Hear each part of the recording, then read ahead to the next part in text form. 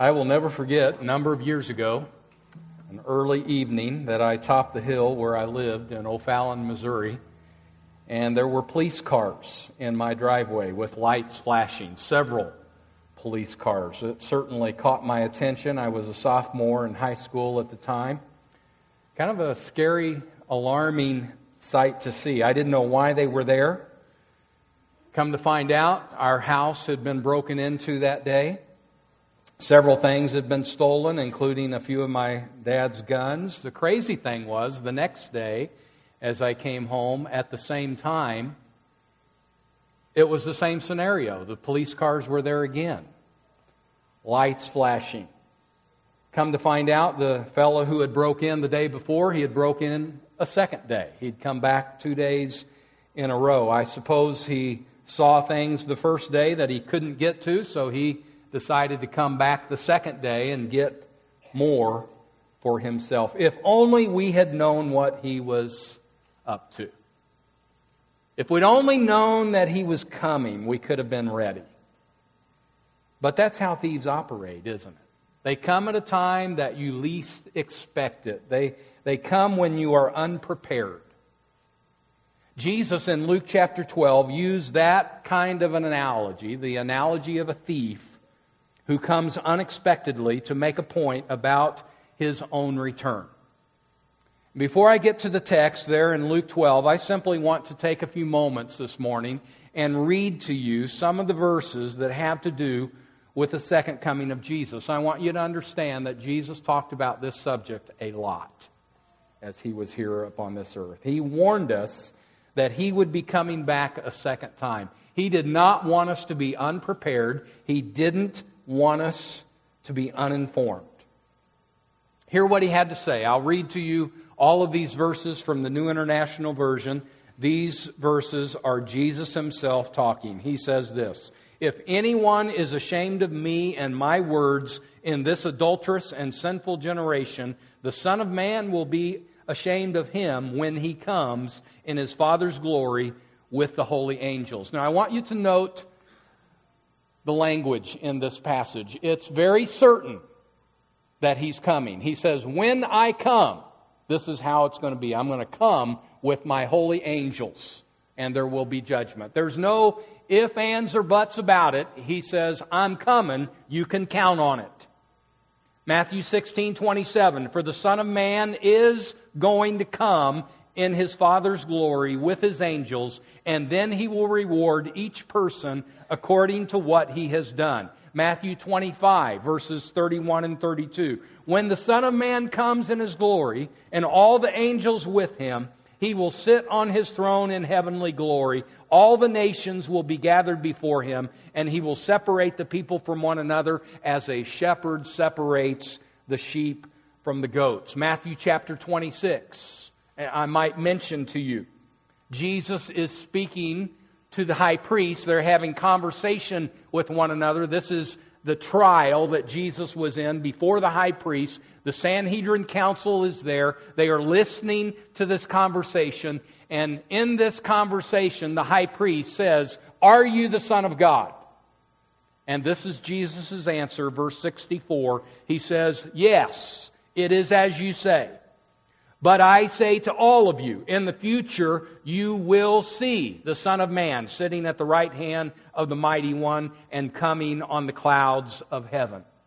Luke 21, verse 27 carries on with this same theme. "At that time they will see the Son of Man coming in a cloud with power and great glory." It is a theme that Jesus speaks about often. But not only does Jesus speak about his second coming, the other New Testament writers write about it as well. In Acts chapter 1, the disciples are there on that hill out in Galilee, and they have just witnessed the ascension of Jesus into heaven. And as you might imagine, their eyes are upward, their mouths are open, they are aghast at what they have just witnessed, and an angel appears to them. This is what the angel says: "Men of Galilee, why do you stand here looking into the sky? This same Jesus who has been taken from you into heaven will come back in the same way that you have seen him go into heaven." 1 Thessalonians chapter 5, verse 2 says, "For you know very well that the day of the Lord will come like a thief in the night."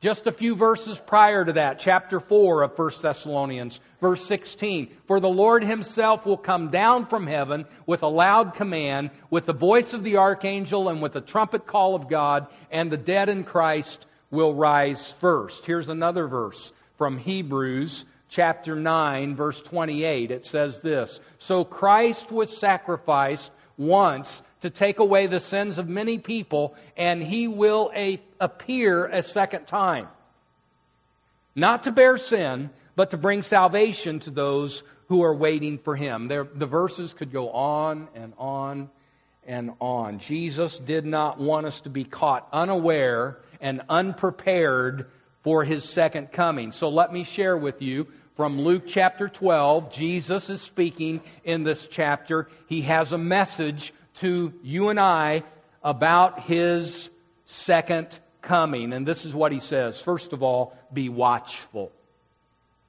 Be watchful until He comes. The New American Standard, verse 35 of Luke chapter 12 says, "Be dressed in readiness and keep your lamps lit." How about that phrase, be dressed in readiness? What's that getting at? It literally means this: gird your loins. In Jesus' day, the men would wear long flowing robes down to their feet, and if they tried to run or work, it would be easy for them to get their legs tangled up with their robes. And so Jesus was saying, or what was going on in that day, if they were going to gird their loins, they would reach down, they would pick the bottom of their robe up, and they would bring it up, and they would tuck it into their belt. And so it would look like a big diaper that they were wearing, but at least they were ready for work. They were ready to run. They were ready to play. Whatever it is that was before them, they had girded their loins and they were ready. And Jesus uses this terminology in reference to His second coming. He says, be dressed in readiness. It's a word, too, that denotes continuous action. This word be. Be dressed for readiness. It's not a one-time thing where you are ready today and then tomorrow you are not ready. Rather, it's a continuous action. Every day, He is saying, be dressed in readiness. Have your loins girded every day so that you can be ready for Jesus' return. Then He says, keep your lamps lit. Mark Moore writes this about the lamps. He says, these lamps were small dishes which could be held in the palm of your hand. You would simply fill the dish with oil and lay a wick in a groove made for the purpose. These little lamps were quite portable, but you had to take care to keep the wick trimmed and the bowl filled with oil. In other words, it was something that you would want to keep on top of. You could not be like the 5 foolish virgins in Matthew chapter 25 who let their lamps run low on oil and they have no excess oil to pour into the little dish. And so what did they do? They turned to the other maidens and they're begging them for oil. And those maidens are saying, no, we don't have enough for all of us. You got to take care of yourself in this matter. And so those 5 foolish virgins, they turned and they went to try to buy some excess oil, and it was while they were gone that the master returned home, and they were unprepared. Jesus is telling us to keep our lamps burning and to gird your loins up. In essence, He is saying, be prepared always, stay watchful, for I am going to come back. I've noticed as our kids have grown up and they're no longer at home, Cindy and I are empty nesters, I've noticed something. When we get word from them that they are going to return home and be with us for a visit, we get excited. Cindy and I, we get excited and we're wondering what time are they going to be back, and we try to figure out exactly what time they're going to pull in the driveway. And as they are getting close, our eyes are never very far away from that driveway. We're watching. We're waiting. We're expecting them to pull into that driveway. We're wanting our son, we're wanting our daughter to return home. And when they pull in that driveway, we are ready to run out the door and meet them and embrace them and welcome them home. Now, amidst our watching, we are continuing to do the things around the house that need done. We're cooking, or maybe I should say Cindy's cooking. Maybe I'm grilling. The table is being set. The floors are being swept. The beds have been made. The stacks of papers have been put away. You have stacks of papers at your house? We do. We have stacks, and when somebody's coming home, when one of the kids are coming home, or maybe we're having company in, the stacks of paper, they're put in a drawer, they're put in the closet, they're out of sight. The house is being made ready. I may be in the garage working. I may be out in the yard mowing. Cindy's doing her thing. I'm doing my thing. But both of us at the same time have our eyes not very far from where that driveway meets the road, and we are watching for the return of our child. And that's especially true if they've been gone for a long time and they're coming back to visit us. When that car pulls into the driveway, we almost race one another out there to meet our child and to hug them and to love on them, to welcome them home. We are dressed in readiness, and our lamps are lit. We are anxiously awaiting the return home of our kid. I'm wondering, do we have that kind of anticipation for Jesus' return? I mean, think about it. Are we looking for His return in that way? We should be, because the Scripture teaches us when He does return, it is going to be party time for the Christian.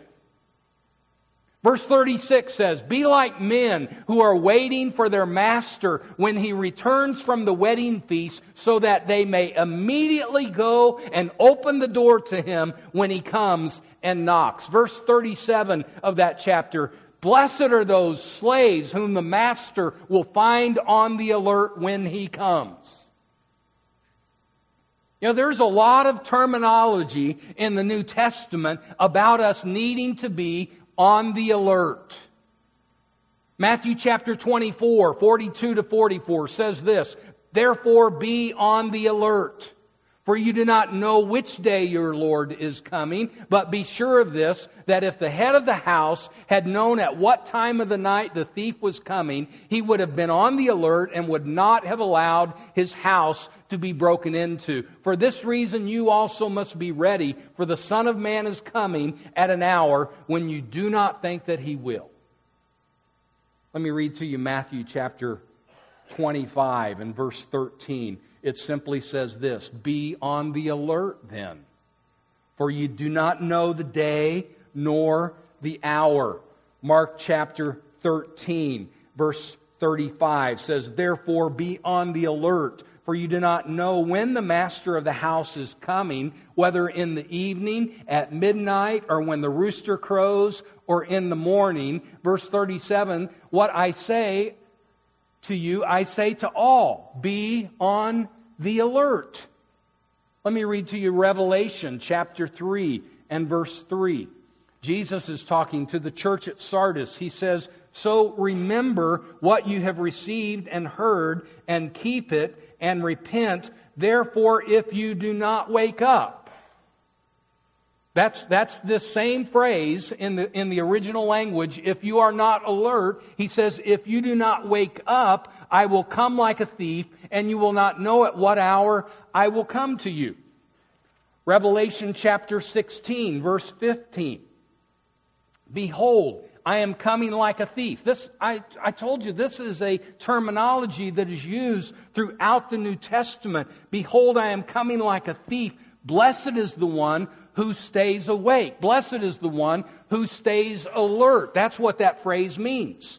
"And keeps his clothes so that he will not walk about naked, and men will not see his shame. Our Lord wants us to be watchful. He wants us to be awake. He wants us to be alert to His coming. We are not to fall asleep. We are not to be caught unprepared. We are to be ready, and we are to be anticipating His return. I was thinking about this just this last week as this sermon was being prepared. The longer I'm here on this earth, the more I'm ready for the new world to come. I mean, think about what all is going on here on this earth. The loss of life, the loss of loved ones that we have to endure. And the older we get, the more of that we are acquainted with. The sickness, the heartaches, the depravity of this world, the shootings. We see it on the news constantly. One of the most recent one at Fort Hood just a couple of weeks ago. We are seeing those kinds of things all around us. And I'm thinking, this world is going down fast. And if we would get a glimpse of what heaven is like, it would cause us to long for heaven more. I'm thinking this is why John closed his book of Revelation with these words, "Come, Lord Jesus, come quickly."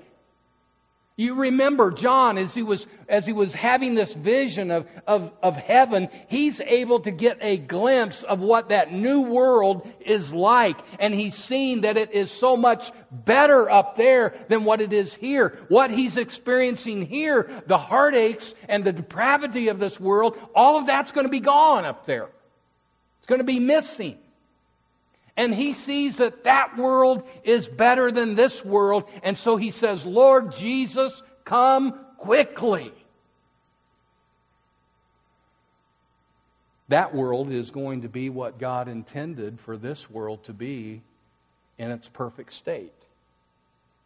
So we should anticipate that world. And we should pray as Jesus taught us to pray, "Lord, may thy kingdom come." Let me give to you a second teaching that Jesus had in Luke chapter 12. He says, "Be faithful in your service until He comes." Verse 35, we read it earlier. I want to read it to you again, this time from the New International Version. It says, "Be dressed, ready for service, and keep your lamps burning." Again, it's this idea that as we wait for His return, we are not to be just sitting idle. And that was a problem in the New Testament days. As Jesus had ascended into heaven, and Christians, they were thinking that Jesus' return was going to be soon, and so they just sit by idly waiting for His return. And they were waiting. And waiting some more. And they weren't working. And therefore, over a period of time, they were becoming a liability to the church. That's not what Jesus had in mind.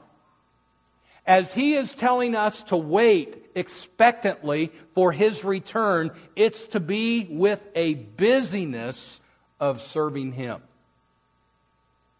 I mentioned to you, as Cindy and I wait for our kids to return, we're not just sitting on the couch, twiddling our thumbs, looking at the driveway, can't wait for them to pull in. No. There's work that's being done as we are waiting. There's work in the kitchen that's being done. There's work in the yard that's being done. The laundry is being done. On and on. We are busy as we are waiting for their return. And so it is too. As we wait for the return of Jesus, we are to be expectant, but we are to be busy with service unto Him. There's witnessing that needs to be done before He returns. There's acts of love and acts of service that need to be done. There is encouragement that needs to be given. There is comfort that needs to be bestowed on people. There is mercy that needs to be shown. The truth needs to be taught. We are busy until He returns. Is that true for you? Is that descriptive of how you are? Are you busy? As you wait expectantly for Him, I'm not talking about just the busyness of life. I'm talking about, are you busy for Him? As you wait expectantly for His return. Let me read to you from Luke chapter 12, verses 42 through 44. And the Lord said, "Who then is the faithful and sensible steward whom his master will put in charge of his servants to give them their rations at the proper time? Blessed is that slave whom his master finds so doing when he comes. Truly I say to you that he will put him in charge of all his possessions." Note from the text, the master will be looking for the slave who is busy doing what he is supposed to do. That slave will be rewarded. Now, if you read on in the text, if the master finds a slave who is not busy serving him, that slave will be judged. We are his slaves. We are his servants. We are to be doing our master's will. We have been given gifts. We have been given talents. We are to use those gifts and talents to his glory and to his honor. 1 Peter 4:10 says, "Each one should use whatever gift he has received to serve others, faithfully administering God's grace in its various forms." He's looking for you and for me to be faithful in our service. I like what Mark Moore said in his commentary on this point. He said, our love for Jesus is not shown primarily in getting ready for His coming, but in staying ready for His coming. Let that sink into your mind. Our love for Jesus is not primarily shown in our getting ready for His coming, but in our staying ready for His coming. Our staying ready involves our service to Him. We are to be busy doing for Him. We are to be doing the work of the kingdom. I want you to see the twist, though, when He comes back. This is something that really caught my eye this week. Luke chapter 12, verse 37. It says, "Blessed are those slaves whom the master will find on the alert when he comes. Truly I say to you that he will gird himself to serve." Who's girding himself to serve? Jesus is. We have Jesus coming back, and we have Jesus girding Himself. He's taking up His robe and putting it into His belt because He's going to serve. Who's He going to serve? Look at this verse. "I say to you that He will gird Himself to serve and have them recline at the table and will come up and wait on them." When Jesus comes back, the Lord of the universe is going to take the time to serve His slaves. What an ironic twist. And I want to be a part of that. I want to be a part of that marriage supper at that table where the Lamb girds up His loins and He serves His slaves. He takes care of us because we have been busy serving Him, and He's going to turn around and He's going to serve us. Wow. I challenge you. If you are a believer in Jesus, then your job is to be busy serving Him until He comes back. Your job is not to sit and be idle. Your job is to serve Him every day. And by doing so, you are not earning your salvation. Rather, you are proving your salvation. And you are so thankful for what He has done for you that you want to give back to Him. There's a third teaching of Jesus in this text. Be sure of the judgment that will come. Now, we've already seen in verse 44 that the ones who are found faithful serving Him will be rewarded. Let me read to you the flip side of that, verses 45 through 48. But if that slave says in his heart, my master will be a long time in coming, and begins to beat the slaves, both men and women, and to eat and drink and get drunk, the master of that slave will come on a day when he does not expect him, and in an hour that he does not know, and will cut him in pieces and assign him a place with the unbelievers. And that slave who knew his master's will and did not get ready or act in accord with his will receive many lashes, but the one who did not know it and committed deeds worthy of a flogging will receive but few. For from everyone who has been given much, much will be required, and to whom they entrusted much, of him they will ask all the more. The bottom line is simply this: be sure of the judgment to come. He's going to do what He's told us that He will do. There will be a separation of the sheep from the goats. There will be a net where the good fish will be plucked out of that net and the bad fish will be thrown away. There will be a separation of the wheat from the chaff. However it is you want to say it, Jesus said it in several different ways. The message is the same. There will be a day of judgment. Rewards will be handed out to those who have been faithful, and consequences will be given out to those who have not been faithful. In fact, you could even get into a whole new discussion about levels of rewards and levels of punishments. I think that can be substantiated very well in this passage of Scripture. The thing I would point out to you is this: you and I have been given much. Would you agree with me on that? We have been given much. We live in the United States of America, where on every street corner practically there is a church, and we have heard the message over and over again, and many of us have in our homes multiple copies of God's Word. We have been given much. The question is, are we giving much back to Him? Are we obeying Him?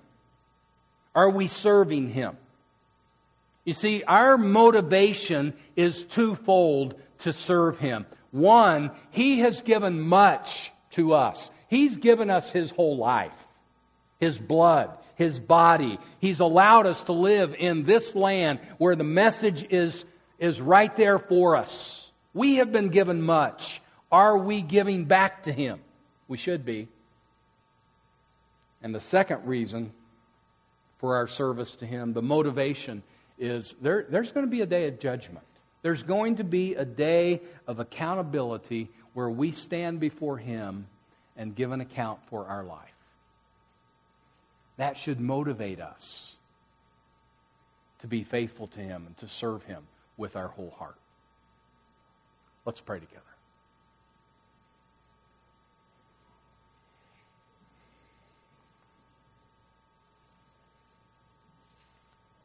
God, thank You for Your Word. Thank You for Your great grace. There's no one who could stand before You and in their own righteousness. Thank You for the righteousness of Jesus. But Lord, that righteousness ought to cause us to want to be faithful to You, serve You. The sacrifice that You have made, Lord, prompts us to serve You. So help us to be ready. I pray, Lord, if there's one person here today outside of Your family,